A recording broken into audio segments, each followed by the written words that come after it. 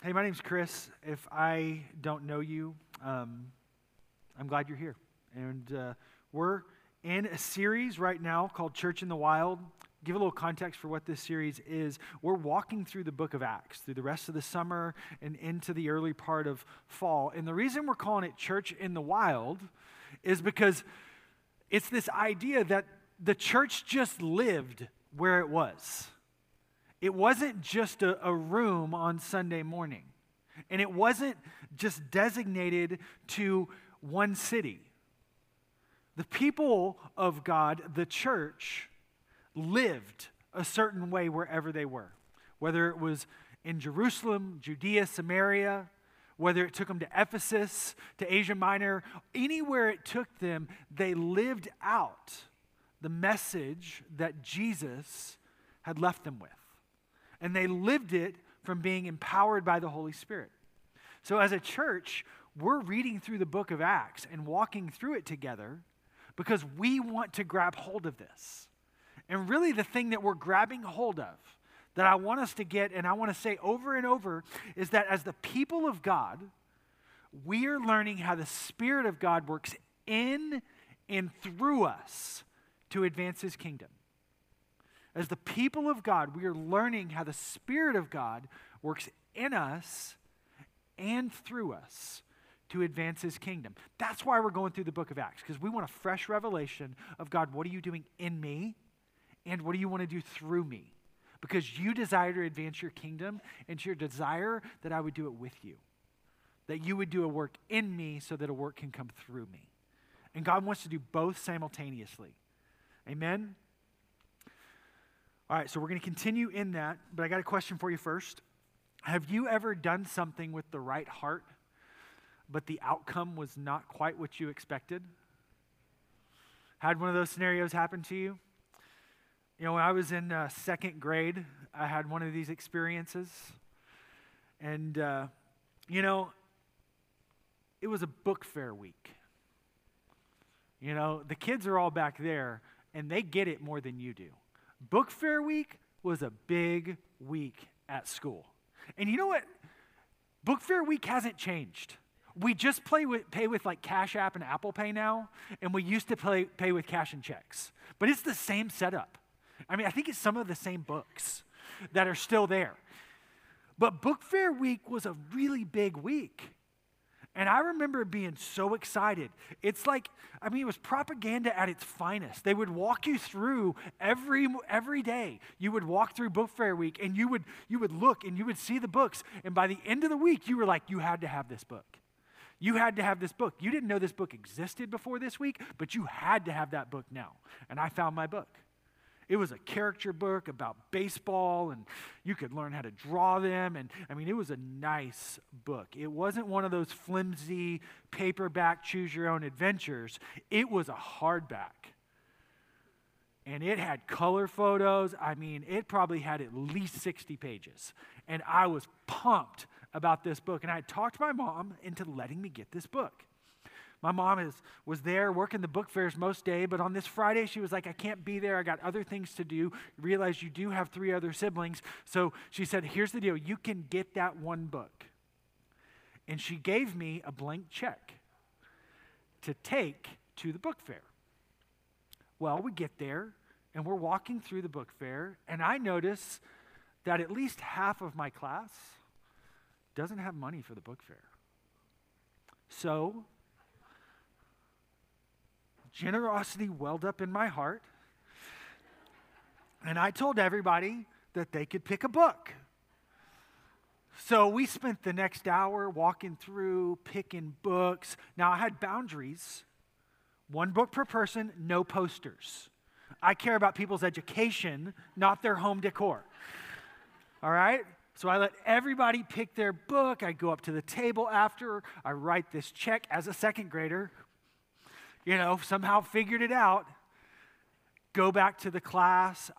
We are the most excited class in the entire school that day. Everybody's got a book.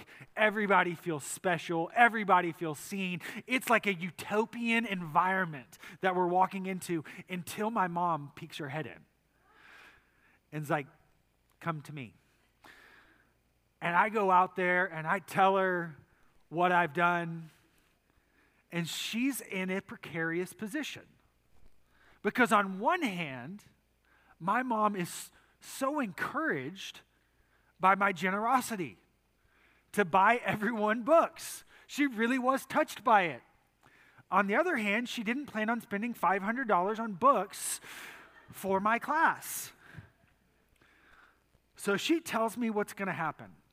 What's going to happen is I'm going to keep the book that she told me I could get, and then I'm going to go collect everybody's books, and we're going to return them. I learned 2 lessons, very important lessons these days. First is don't give your child a blank check. But as I picked up these books, I began to learn, I would learn the second lesson. I came to my friend Jared, and Jared didn't have money for the book fair. It wasn't because his parents forgot. It's because Jared never had money for book fair. Even in second grade, you knew Jared's family didn't have any money. And so I thought, I can't take his book. So I told my mom, I'll make a deal with you. Jared gets to keep his book, and I return all the other books, including mine. And so we did. And when I got home that day, the book I wanted was waiting for me. And here's the lesson I learned, that generosity is a heart posture. Generosity is about living open-handed. I live open-handed because I can freely give and I can freely receive. When I live with that heart posture, my hands are open, and God can do and move through me, pour into me, and use what's already there for someone else if I live open-handed. Generosity is not about a dollar amount. It is about a heart posture before it is about anything else. Today, we're going to be looking at Acts 4 and Acts chapter 5. We're going to be looking at verses 4:32 through 5:11. And let me give you a little breakdown of what this chunk of scripture is like. In verses 32 through 35, we're going to get kind of the summary of what's going on right now, specifically as it pertains to the church and how they're engaging with each other with their material possessions and how it operates. And then it's going to jump to 2 examples. One is an example of somebody who was living out what is described in verses 32 through 35. The next is an example of a couple that didn't live according to that way. That's the chunk of scripture that we're looking at today. Just to be clear, so we're all working from the same page, this is not a message on tithing. I believe in tithing. Our church believes in tithing. We see it's a wonderful spiritual practice. Just like Sabbath, just like prayer, it helps us connect and commune with God. You don't do it, but it doesn't lead to your salvation. It comes out of an overflow of our salvation as a response of worship. If you want to learn more about tithing, go to our website. Pastor JD's got a message from our spiritual discipline series on our giving page. You can dive into that here, but that's not what we're doing today. Today we're talking about the heart. Today we're talking that generosity is a heart posture, not a dollar amount. Jesus outlined this in Luke 21. In Luke 21, he's with his disciples, and they're at a synagogue, and they pass the buckets, and there's a lot of wealthy people dropping in a lot of money, and then there's a poor widow who just drops in 2 coins. And he points out to them that she gave out of their need, that she was extremely generous in what she did, which tells us that because what Jesus did is he modeled for us what the Father is like. You want to know what God looks like? You read the Gospels and you see Jesus. So you want to know what Jesus thinks of generosity? He doesn't think it's a dollar amount. He thinks it's a posture of your heart. Because he says 2 small copper coins was extremely generous. You don't have to hit some magic number to be generous. It's about the posture in which you live in your life. Do I live open-handed, or am I closed-fisted? So let's just go ahead and get into the passage then. We're getting Acts chapter 4. Can you guys see that behind me? I'll move over.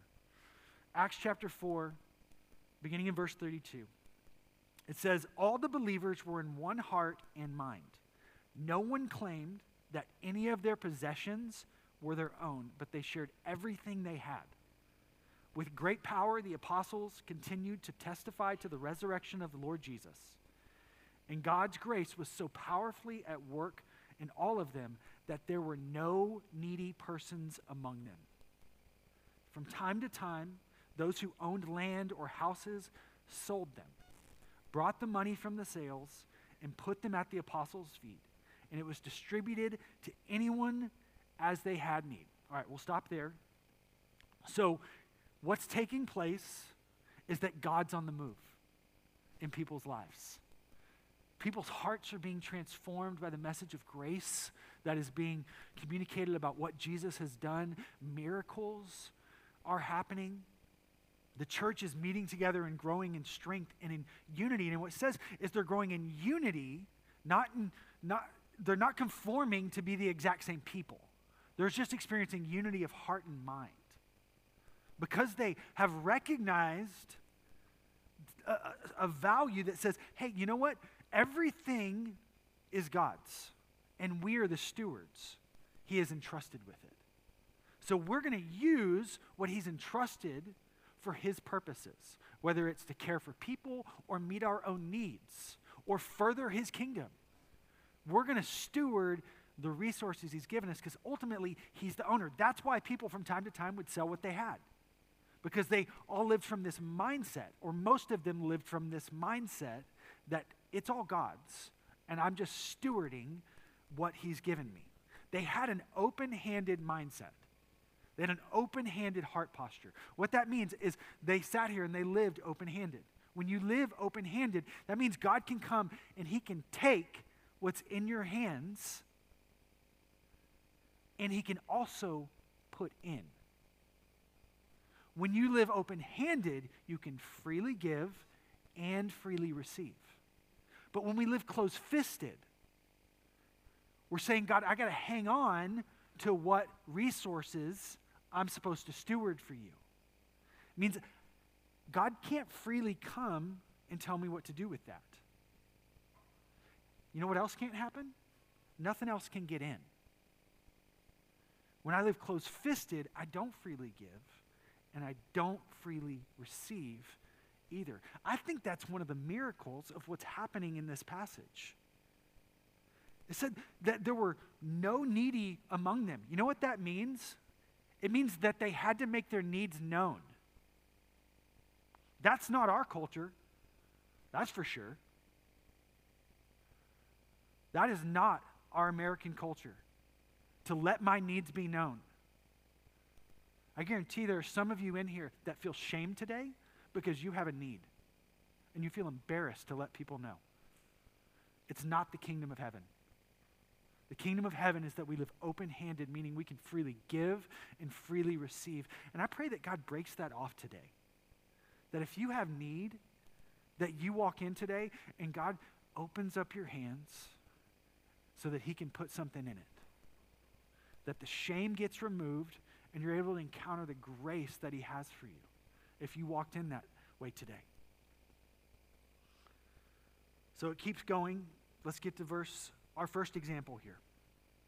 Our first example is of someone who was living open-handed. Joseph, a Levite from Cyprus, whom the apostles called Barnabas, which means son of encouragement. He sold a field he owned, and he brought the money, and he put it at the apostles' feet. Why did he sell the field? Why did he decide to give it all? We are given zero details of what happened. We don't even know how the money was distributed. What did it go to? Don't know. He just laid it at the apostles' feet. He lived what we just talked about, the mindset of being open-handed. He was a steward of a piece of land, but he wasn't the owner. God was the owner. So when it was laid upon his heart to sell this thing, the resources that came in from it, he was just the steward of. So he came and he brought it to the apostles' feet. You know, he didn't give all of this expecting something on the back end. It's not like he gave because, you know, there were tax advantages and he needed the write-off for this quarter. I'm all for those things. But generosity is not because I get something on the back end of it. In fact, Joseph probably had to pay taxes on top of it. He probably had to pay Rome taxes. He probably had to pay the temple taxes on top of this anyways. It's not like he got a tax break. There were no tax breaks from Rome. It wasn't something that he got a reward out of in the immediate. See, we live in a culture where when we do something like this, it's often expected for there to be some sort of immediate give back to us. Give and you will get. Now. And what that is it's a perversion of a promise from God. The scriptures talk about sowing and reaping. When we sow into something, we reap something. But how that has been perverted and twisted is we say things, people have said things, like give $100 today and $150 will come back to you next week. Give $100 today and some breakthrough that you've needed will come by the end of the month. That's what the prosperity gospel is rooted in. It's a manipulation and a perversion of the kingdom of God. It's so that people can get something they want and manipulate and twist, and it's not true. It is a perversion of it. See, what is true is that when we give, God does promise reward. It's just not always in the way that we think it's going to come. We have a built-in expectation at times of how that's going to play out. Jesus said, store up for yourself treasure in heaven, not on earth. That's oftentimes for many of us a really disappointing line. Wait, store up treasures in heaven? I don't even understand what heaven is. I don't have a real revelation of it. Is it people sitting on clouds singing? Is it just like one giant worship service for all time? I don't understand fully what it is. There's been more come out on it in more recent years, but it's like we still don't have a full grasp on it. So when we hear that there's reward coming for us, not always in the here and now, sometimes you give and God pours in. Sometimes you don't give and God pours in. Sometimes God is pouring out on you well before you've ever given anything. It's not a formula. But sometimes we're looking for the formula. We're looking for the thing. And so what it does is it takes us out of being in a generous heart posture that is open-handed. And we start calculating our moves for how we can be generous and how we can get what we want from God, how this situation can get worked out. And what we end up doing is we end up living closed-fisted, clinging on to what little we have, hoping that we can manipulate the situation. And listen, we're not all trying to be manipulative. That's not what I'm saying. I'm not saying this is a room full of manipulative people that are trying to intentionally coerce God. I'm saying what is real is that we have wounds from our past. We have fears about our future that are undealt with. And because they're undealt with, they cause us to manipulate how we engage with God because we've got this fear of the future that we haven't allowed him to speak into. Because I got a wound from the past that I haven't allowed him to touch. And so now how I interact with him and how I interact with the things that he's put me in as a steward over means that I'm not necessarily doing it in submission to him. I'm doing it from a place of insecurity. And God wants to come and touch those places. He wants us to live open-handed, not closed-fisted, clinging to what we have. You know, our second example is what happened when people lived closed-fisted. For whatever reason, they tried to hang on to what they were called to steward rather than living generous with what they had been called to steward. They wanted the appearance of generosity without actually their heart being fully generous. Because remember, generosity is not a dollar amount. Let's listen to what it says. It's now in Acts chapter 5, verse 1. Now a man named Ananias, together with his wife Sapphira, sold a piece of property. With his wife's full knowledge, he kept back part of the money for himself, but brought the rest and put it at the apostles' feet. Then Peter said, Ananias, how is it that Satan has so filled your heart that you have lied to the Holy Spirit and have kept for yourself some of the money you received for the land? Did it not belong to you before it was sold? And after it was sold, wasn't the money at your disposal? What made you think to do such a thing? You have not just lied to human beings, but you've also lied to God. What he's saying is that this was yours to steward. You didn't have to bring it all. But you played like you did. You wanted everybody to think that you brought it all. But you secretly kept some back. That's what's happened in this situation. It's not like Peter came to Ananias and said, Ananias, here's the deal. You've got to sell this field right now. You've got to bring everything to us. And if you don't, there's going to be trouble for you. No, Ananias did this of his own accord. And he secretly held back some of the money. We don't even know why. Listen to what happens going forward. It's tough, okay? When Ananias heard this, he fell down and died. And great fear seized over all who heard what happened. Some young men came forward, wrapped up his body, carried him out, and buried him. About 3 hours later, his wife came in, not knowing what had happened. Peter asked her, tell me, is this the price you and Ananias got for the land? She said, yes, that is the price. Bought into the lie, kept going with it. Peter said, how could you conspire to test the Lord? Listen, the feet of those who buried your husband are at the door, and they'll carry you out also. And she fell down and died. The young men came, found her dead, carried her out, and buried her next to her husband.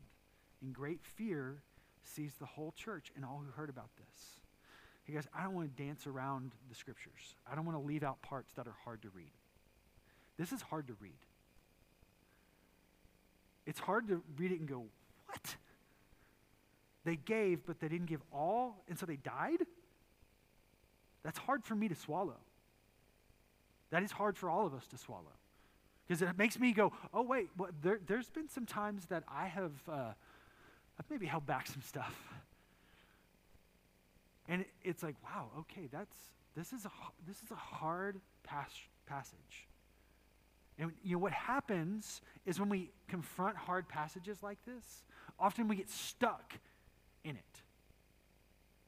We get stuck and we ask, and we just don't dig any deeper. I don't know why Ananias died. I don't know if he was old and in poor health, and the shock of being found in a lie gave him a heart attack. I don't know.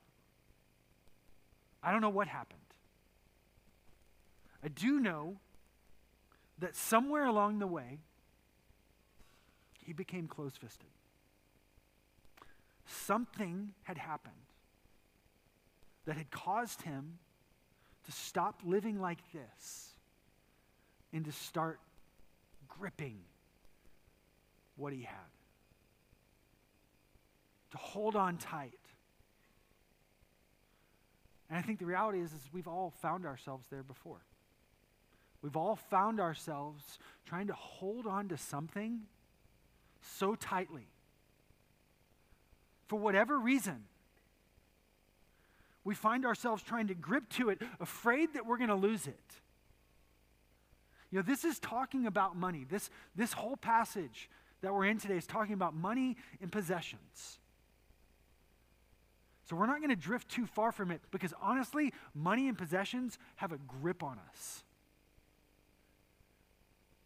It does bleed into other things like your relationships and your time and those things, but we're not going to go there because we need to address that money and possessions have a grip on our soul. And if we don't deal with it, we'll end up clinging to things rather than living open-handed before God and saying, you can freely take and you can freely pour into my life. And we have to ask ourselves, why is it that we don't live that way? I have to ask myself, Chris, why do you not live that way? I would say it's probably a common thread through all of us when we find ourselves gripping tightly and not necessarily wanting to let go. It's generally coming back to this one simple idea. I'm not sure I believe that God's going to meet all my needs. We don't always all get there the same way. Some of you grew up with very little. Maybe you had a single mom, or maybe you had grandparents that took care of you, and they worked their tails off. They worked 2 or 3 jobs, and yet you still didn't have the things that you needed. And so it's seeded a thought in your mind that there's never enough. Others of you, you had plenty. Maybe you had a parent that worked so much to provide all the things that you had, but what you ended up with was no attention. So you felt completely unseen. So now you buy things. If you have this car, if your house is this big, if you eat at these restaurants, then you're seen. And your value comes from being seen by those things, by what you have. And so if you let go of those things, do you really have any value anymore? Are you still really seen? We may not have taken the same path to get to the place where we end up gripping something, but it usually comes back to, I don't believe that God's going to take care of me. So I'm going to hang on to what I have. Because if I let it go, I don't know that any more will come. Will any more flow back into my life? Will God give me anything else? Will anything else come? So I'm going to hold some back. I'm going to keep a little bit for myself. I'm going to tuck it away. Maybe no one will notice it. Maybe no one will notice anything about it. But I'm going to hang on to this. Save it for a rainy day. See, there's an interesting thing about that word in verse 2 of chapter 5, held back. It actually means to misappropriate. That's how we know that we are called to be stewards, not owners. Because it's God's. Everything I got is God's. I'm called to steward it. And what it says Ananias did is he misappropriated the funds. He pretended like they were actually his and that they weren't God's. Do you know that word, that Greek word for misappropriate, is only used 2 other times in the scriptures? One of them is from Joshua chapter 7. In Joshua chapter 7, what is taking place is that the people are in the process of coming into the promised land. They're in the process of entering into it. Joshua has been appointed the leader of the people, and they're in the process of taking it. And along the way, God has said, hey, this is how you need to do it. This is, take these things, don't take these things. He's given them some guidelines for how to do the process. Well, after one particular battle, God comes to Joshua and to the other leaders and says, hey, you did this wrong, and therefore I'm not going to be able to bless you. You've not followed my instruction. They're like, whoa, hold on. How did we not follow your instruction? And they're like, someone among you took the things I said not to take. They're like, well, how do we know who it is? No one has said anything. No one's come clean. No one's confessed anything. And God tells them, you're going to have to interrogate everybody. So you would think if you were the person who had stolen something, misappropriated something, you would come clean once you see the investigation starting to unravel. Well, nope. This guy named Achan waits through line after line of people get questioned, and they finally come to him. And he says, yep, it was me. In verse 21 of Joshua 7, it says, when I saw the plunder, a beautiful robe from Babylonia, 200 shekels of silver, and a bar of gold weighing 50 shekels, I coveted them and took them, misappropriated them. Same words that's used when Ananias and Sapphira did it. They're hidden in the ground with my tent with the silver underneath. He didn't confess because of a contrite heart. He confessed because he got caught. He confessed because he got caught, and what ended up happening is he ended up getting stoned, and after they stoned him, they built a memorial there, and they called the place the Valley of Acre, which meant the Valley of Trouble. They called this place the Valley of Trouble. And you know what I find so crazy about this? Is Achan, they were in the process of taking the promised land that God had given them. It was a prosperous land. And he was with them. It wasn't just a one-time moment. They were actually getting a generational blessing. Achan's kids and grandkids were going to inherit this thing. And he traded it for a robe and a little bit of gold and silver. That's the trouble. Guys, when we hang on to what we have, we trade what God has for us for something so less in value. He traded his place in the promised land for a robe because he didn't believe that God would actually take care of him. Because somewhere along the way, he was convinced that he had to take care of himself. He had to hang on to what he had if he was going to get what he needed.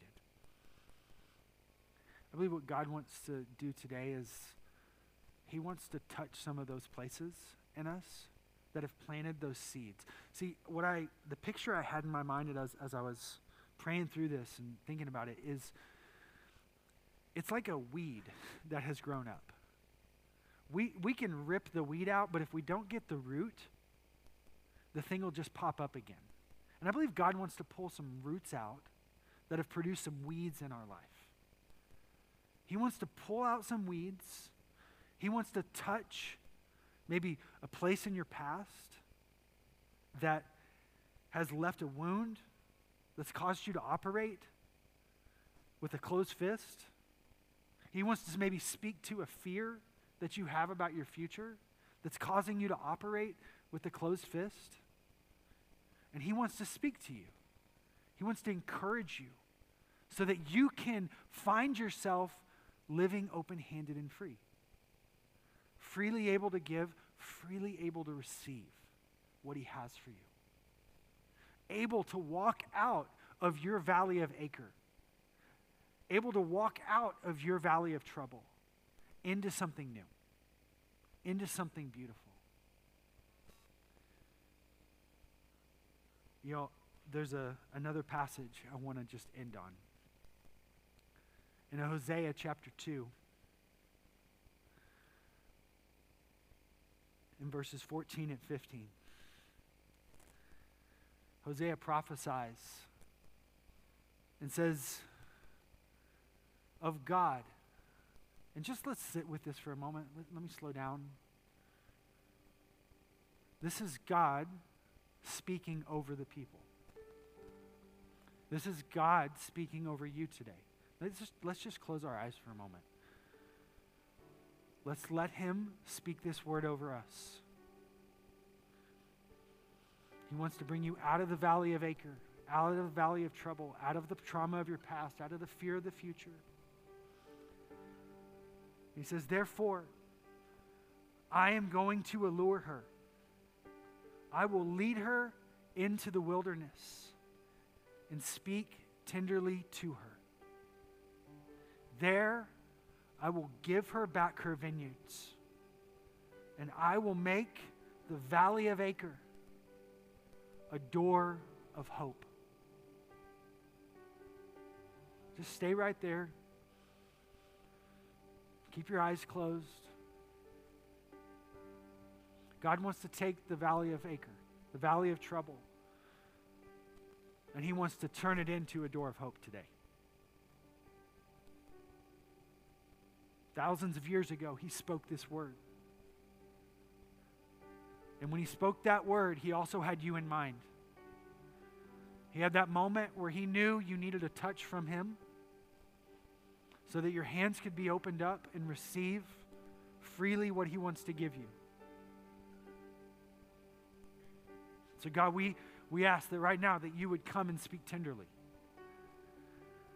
You'd come and speak tenderly to our hearts.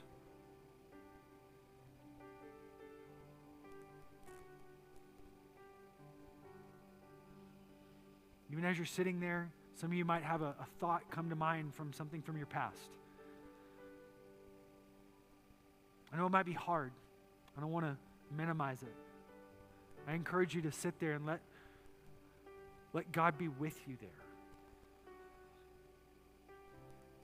Let Him speak tenderly to you. Maybe you've got something about your future. Maybe it's about your kids. How are you going to pay for college? You're asking these questions. You've got fears about your future. Let God sit in that place with you.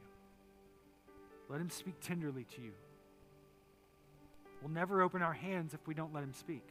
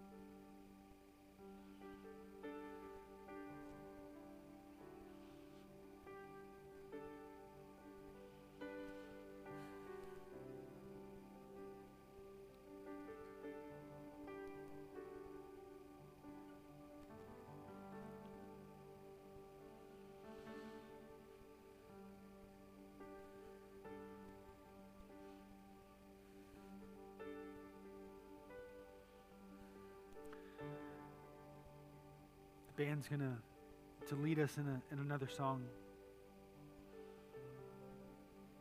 Can I get a couple of our prayer team up front? If you're sitting here and feel like you're having a hard time connecting with what God's wanting to do, I would encourage you to come ask one of these people to pray for you.